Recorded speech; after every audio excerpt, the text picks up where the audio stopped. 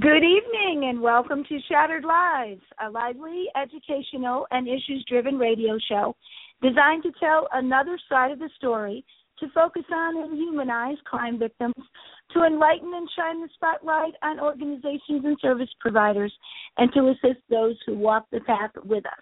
This is Donna R. Gore, a.k.a. Lady Justice, your host, with my co-host, Delilah Jones, president of ImaginePublicity.com, and also the South Carolina coordinator for the Q Center. And so good evening, everyone. We want to welcome you to this very special edition of Shattered Lives this evening. Last Saturday, we had a bit of a sabbatical because we were attending the 11th annual Q Center conference for the missing. And now we're back in the saddle, and we're here to do a tribute show while the details are still fresh in our mind, and we're kind of riding the wave of all the wonderful presenters we had and the camaraderie. And so let me bring in my co-host here, Delilah. How are you this evening? I'm glad to have you back, and glad that we were able to commiserate as Connecticut and South Carolina coordinators. Well, I'm here. Yes, it was, as every year. It's really a very moving experience that anyone who is in the public needs to be aware of missing persons issue, and this conference is definitely a place where you can learn and you get the whole experience. Let's put it that way. Yeah, you totally do. You're very much immersed in everything about missing persons, and I especially like the way that it is so geared toward the sensitivities of the families, and I don't think there was anything more clear than whether it be law enforcement that were there or presenters. You know, I heard innumerable comments with regard to, oh, gee, I never realized this about the families or this about the victims, and this is going to inspire me to go back to my job and to do my job with more motivation or from a different approach after having been to the Q Center. You know? Well, we did something a little different this year, which I think was very well received. We had a panel of law enforcement officers of different ranks, detectives, sergeants, lieutenants, and a police chief, actually. And it was a very interactive discussion, and it was nice to see that the families had access to these people to ask them the questions that oftentimes they never get a chance to ask. They're either put off or the answers just aren't there that they're looking for whatever reason. And these people really stepped up to the plate to be here and be with and to field these questions just, at a moment's notice. There was no script. They had a few talking points, but they did a great job of interacting with the family members and all of the attendees. Yeah, and what struck me is it was kind of very courageous of them because in fielding questions, you never know what you're going to get, and I think with respect to, if I had to kind of distill it down, Delilah, to a couple of things with regard to what victim families really want, and this came out in the law enforcement panel, is that they want answers. They want answers to their case. They want answers procedurally and everything. And they want what was revealed by, Monica's presentations to us. They want more than anything to have a sense of purpose, and they want to have something to do, particularly, right after the crime. And, I think the panel kind of helped to illustrate to both sides that there isn't necessarily an answer to every question, and it depends on where your jurisdiction is as to how they go about things. And so they try to speak in generalities or to their specific jurisdiction, but didn't you feel as if they were, when you kind of pulled them informally, that people still got a very positive feeling from having this kind of format? Oh, I think they did, absolutely. I think, I've heard from all of the law enforcement officers afterwards, and of course they were very anxious to know what kind of feedback we were getting from the audience and the attendees, and all the people that I talked with were happy that we did that. It wasn't a real easy thing to pull together with 5 to 6, different people that we wanted on the panel, and getting all the approvals and all of the things that have to go into that beforehand was a little difficult, but it was well worth it. It was worth the time, and it was worth the effort to be able to present that for them. Like I said, not everybody has a wonderful experience with their local law enforcement, and but some people do. And I think one thing that I want to bring up is the fact that we did have one person who stood up and really sang the praises of her local law enforcement and how much help they were to her in her case, and thanked all the officers for being there. So she, was giving them a pat on the back, which is well deserved. They work hard. Again, the families basically, even if you can't get an answer, they need the attention. They need to know, sometimes they just want somebody to talk to. And if their detective or investigator is the only one there, then, it's nice to know that so many do make themselves available.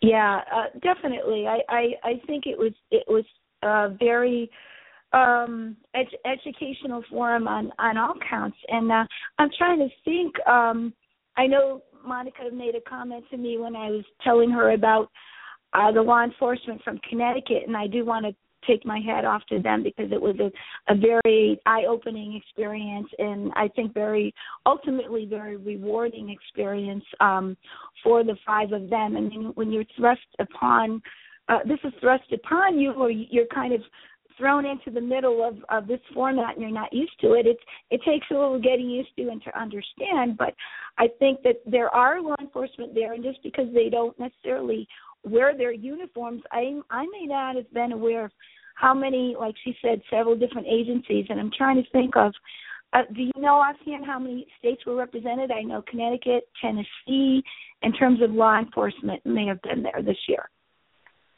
There was quite a few. I'm not sure. Of course, most of them are from surrounding states like North and South Carolina, but I really couldn't say. I don't know who all in the audience was law enforcement. Like you say, most people dress pretty casually, and they don't necessarily wear their uniforms, so we don't know who is and who isn't. But I was told that there were quite a few from a lot of different areas. Yeah, well, I think each year more and more states are participating. So that's very heartening to know that. And we had a few other firsts with regard to this year as well. I was very impressed with, although I shouldn't be impressed with the fact that Monica is so well respected in her community by law enforcement and all the other businesses that is this the first year, to your knowledge, too, that we had a police escort down to the Wilmington River where the candlelight service was held? I think it was. I don't recall one in the past. That was pretty impressive. I have only seen that, and ladies and gentlemen, if you can picture this, we had maybe 6 or 8 buses filled with people, something like that, going down, and it was, 7 or 8 miles down this Market Street to the river, and they cordoned off the street. There was, officers directing traffic. The only thing I can liken it to, and I'm sorry to say this, but I don't know, a funeral procession, in that everything stops to let other people go by respectfully, and to have them going with lights and sirens blaring and we're going through. I mean, it's almost like we felt like royalty. So right. It was quite an honor. It was that, and that truly is a testament to the kind of community and network building over the years that Monica has done. I mean, how many other departments would do that? So I said, wow, that's amazing. That's amazing. So that was, that was clearly great. And we started out. I don't know if we can share a little bit. It's normally not open to the public, but the first day we were there is a full day of orientation for new coordinators, right? And I'm not sure the exact numbers in terms of how our ranks have grown, but it's many. Well, it's just about doubled every year if you think about it. I think the first year of the program of the state outreach coordinators, I think they had maybe 20, if that, and then the second year it was in the 40s, and then I think this is the third year, and it's all 70 or a little above or below 70 people have committed themselves to joining the program. Mm-hmm. That is a significant amount, and just to try to keep track and have everyone on the same page is no easy task. But I especially enjoyed this year's presentation because Monica kind of distilled it down. And the first year, this is only my second year as a coordinator, so I'm still a newbie. And the fact that she got it across very well that we don't have to be all things to all people. And in fact, we're not, and we can't be because we all have busy lives. But I think to try to embrace our talents and our special interests and look at our lives and our time schedules and to know what we can reasonably do and where we can make, our best contribution. But that's not to say that we shouldn't push the envelope, because I think I remember seeing postings with regard to people saying, if you'd asked me a year ago that I was doing this, I would have told you no way. So I think Monica has a way of kind of pushing the envelope with us, but also bringing the best out of us. And, we're doing what we like to do, what we're talented in, but then can you try this one other thing? So all of a sudden it kind of blossoms and we're doing things that we never thought we could do, such as the road tour last year. Right. Well, it's always an encouragement to step out of your comfort zone, face your fears, whether you think you can do something or not do something. Try it anyway. I mean, what's the worst that can happen? So, even though you may not have experience in certain aspects of what's expected of a outreach coordinator, we're encouraged to step out of the box a little bit and see where it leads. Right. And I think there's quite a diversity in terms of everything you can think of, whether it be, area of the country, age, experience, types of backgrounds. I think a number of people are married with children. Maybe those of us that are single are in the minority, but that's not to say we're any less busy. But it's just I like the fact that I'm curious as to how the coordinators actually are recruited. I mean, just kind of meet someone, and then all of a sudden, a light bulb may go off, and Monica say, well, gee, I could use that person for this, that, or the other. I'm not really sure how she goes about it, but I think in the course of the day... Well, I think it's kind of put out there. They actually take applications, and you have to fill out the application, and then they have to be voted on by the board of directors. And then, right. Yeah, we go from there. And then it goes from there, right? But like I say, with all the people that she tends to know and meet through other people, I think there's just a lot to choose from. And I tend to think that maybe she's the type that will see someone, maybe sit back and kind of watch and see what they're like, and then maybe suggest that they apply, because she's very savvy at so many things and talented, that a lot of things that she does that we have no idea that are done behind the scenes. And just to put this conference together is just enormous. And I can't stress enough how, locally and across the country, it's able, all of these, it's like a big puzzle, and the puzzle pieces are, invariably put together, and it all comes together. Not to say that everything runs smoothly, because every conference has its, has its ups and downs, but, she pulls it off very well with, a lot of help from her friends, but, I kind of view her as like the orchestra leader with the baton. Well, she obviously has a gift for organization. I've never seen anything like it. And, we've talked in past shows about how she pulls things together for, for searchers of all sizes, whether it's, 20 people on a community search, or whether it's, 300 to 500 people.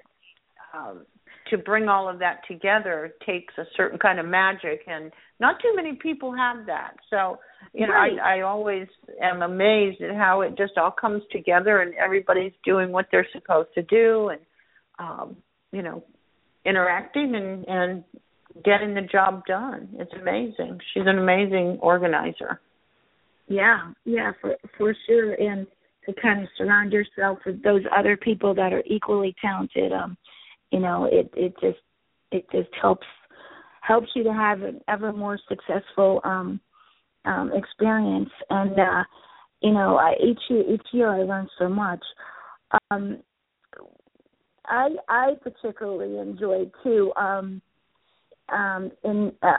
we can certainly get into the presenters in a few minutes. We're waiting on a couple of people who were presenters that are going to be calling in. But just to kind of still talk in generalities here, Sunday morning, Monica started out with something called Fact or Fiction, and she spoke of the many maybe myths about working with families, and presented us with, do you think this is true or not? And then the part that really struck me was, giving the families that were there something to hold on to in terms of, okay, what do we do? I think she used the metaphor after our circus tent has folded. In other words, your loved one has gone missing, and there's that very acute phase when all this action is happening and everything's being pulled together, and you're the center of attention, everything's happening. But now, after that, and things kind of die down, or like what I like to say, 2 weeks after the casserole stopped coming, how do you continue? How do you continue the momentum, and what do you do? And I think there was a charge there for all of us. And again, as a homicide survivor, although my dad wasn't missing for long, he was missing for overnight, but it was impressed upon me that, yes, we are the victims, but yet we have to take the onus and the initiative to kind of keep it going, because it's not necessarily the job, or they won't have the time to to always be calling you back. So you have to do things. You have to rally your community and see and network and see where other people can help you out to keep this in the media, or to do event planning in your community, etc. So it is incumbent upon you, and by doing those kinds of things, it kind of helps keep you going, and it also helps from letting your case go cold. Isn't that true? Oh, absolutely. I think, it was very well explained this year too, not only us as advocates, but as family members as well, that it is an important part of the journey for each case to take the responsibility, whether it's a family member or whether it's an advocate, to keep the word going, to keep that face out there in the public, to keep media attention, to plan fundraising, to plan vigils. So there's, it's a full-time job that these families never were trained to do. They were never asked to do. It's a lifestyle they don't even want to be in, but they're there. So, we have to step up and figure out how can we make that life a little bit better, a little bit easier. What can we do to help their case along so that they don't have to do it all by themselves? Yeah, and I think it was Hillary Clinton that coined that phrase, "It takes a village," and I think the Q Center is a village, and the theme perseverance through the unknown, and it sure shone through this year that it takes a lot of perseverance, and it's almost like a multi-state family reunion if you've been for more than 1 year, because going back and seeing familiar faces and people you communicate with online, there's nothing like that in-person connection, and that hug, that reassurance. People need that personal contact, and it is so very important. I think one thing that a lot of, again, harkening back to presenters who haven't been there, I know Tad DeBiase, or DiBiase, I forget which way you pronounce it. Excuse me, Tad. He and even our law enforcement people from Connecticut. You start out the conference with, on Friday evening, there's this 3-hour time block of levity, with a DJ and singing and dancing and having beverages, and we had that goofy photo booth that was kind of so much fun. And when you walk into the room and you see this, it's like, what is this about? Because I think people don't understand the purpose of that, and that victims of crime and those that go missing or homicide, they need a safe place where they can kind of let loose, and even for a couple of hours just kind of forget about the tragedy of it and kind of have fun. And I don't think that it enters the minds of law enforcement or prosecutors or other people necessarily that even in the midst of the personal horror, to take a break and to be able to do that and to give families permission, Delilah, that's powerful, isn't it? Oh, absolutely. And it's just such a wonderful time that the families have together, because you're right, it's a safe place. They have people that are going through the same thing, people who understand, people who feel exactly the same way they do when they're feeling most of the time that they're all alone in this whole journey.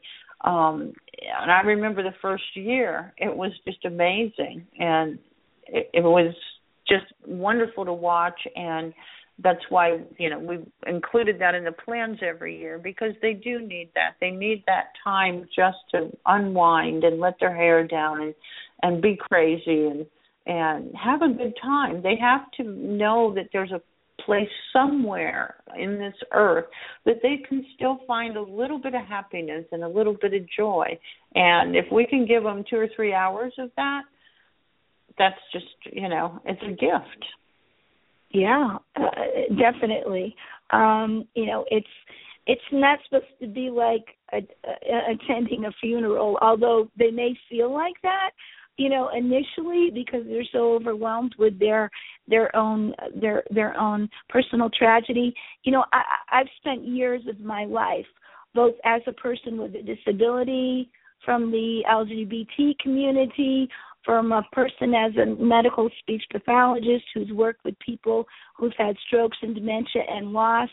I've spent my life in the realm of support groups, and all of these groups feel a sense of, no one else is out there knows what I'm going through, or whether it be, cancer survivors or what have you. Everyone needs to have that that safe place, that room where this won't go beyond these walls.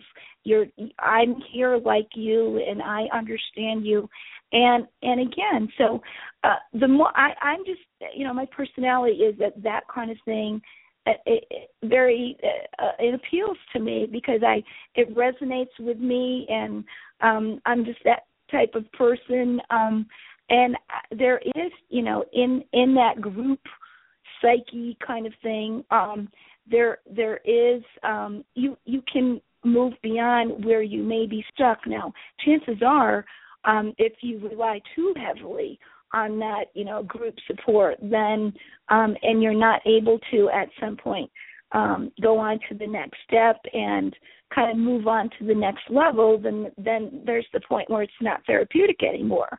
And although this isn't a therapist couch or something, I think it's far better, the kind of a format that the Q offers, because there's so many different places where, whether it's listening to the victim's voice presentations or the presenters that have a little more of an academic educational bent, or just talking to people informally one-on-one.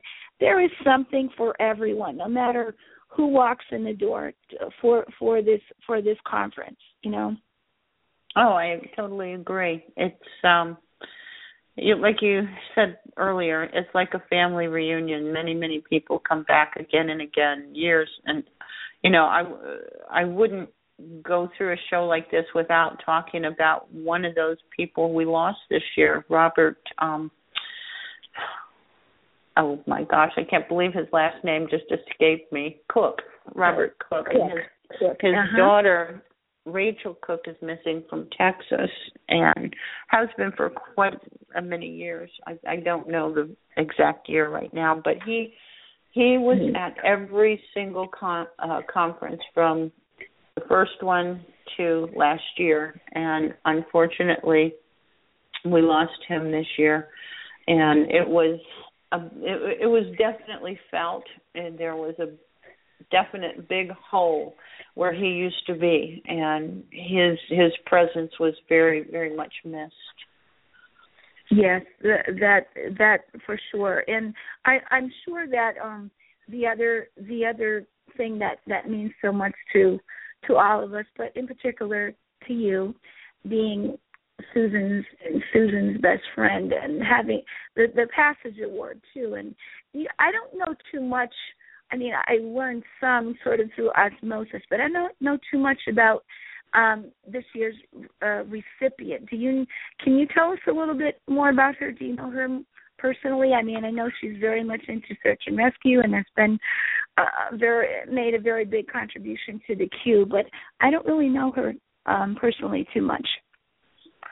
Marsha Morton is just a wonderful woman. She's one of these people that's kind of very quiet and unassuming, but who does absolutely wonderful things in this world. And this world just couldn't do without people like Marsha. Give us some examples of what she's done. Well, she's recovered from. She is a cancer survivor. I do know that. Hello?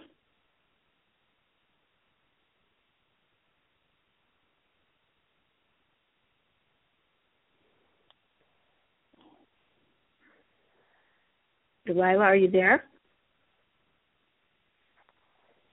Hello? Hello? I'm trying to get through to you, Delilah. Are you there? I'm calling from my other phone. Bye. Hello? Hello? Hello?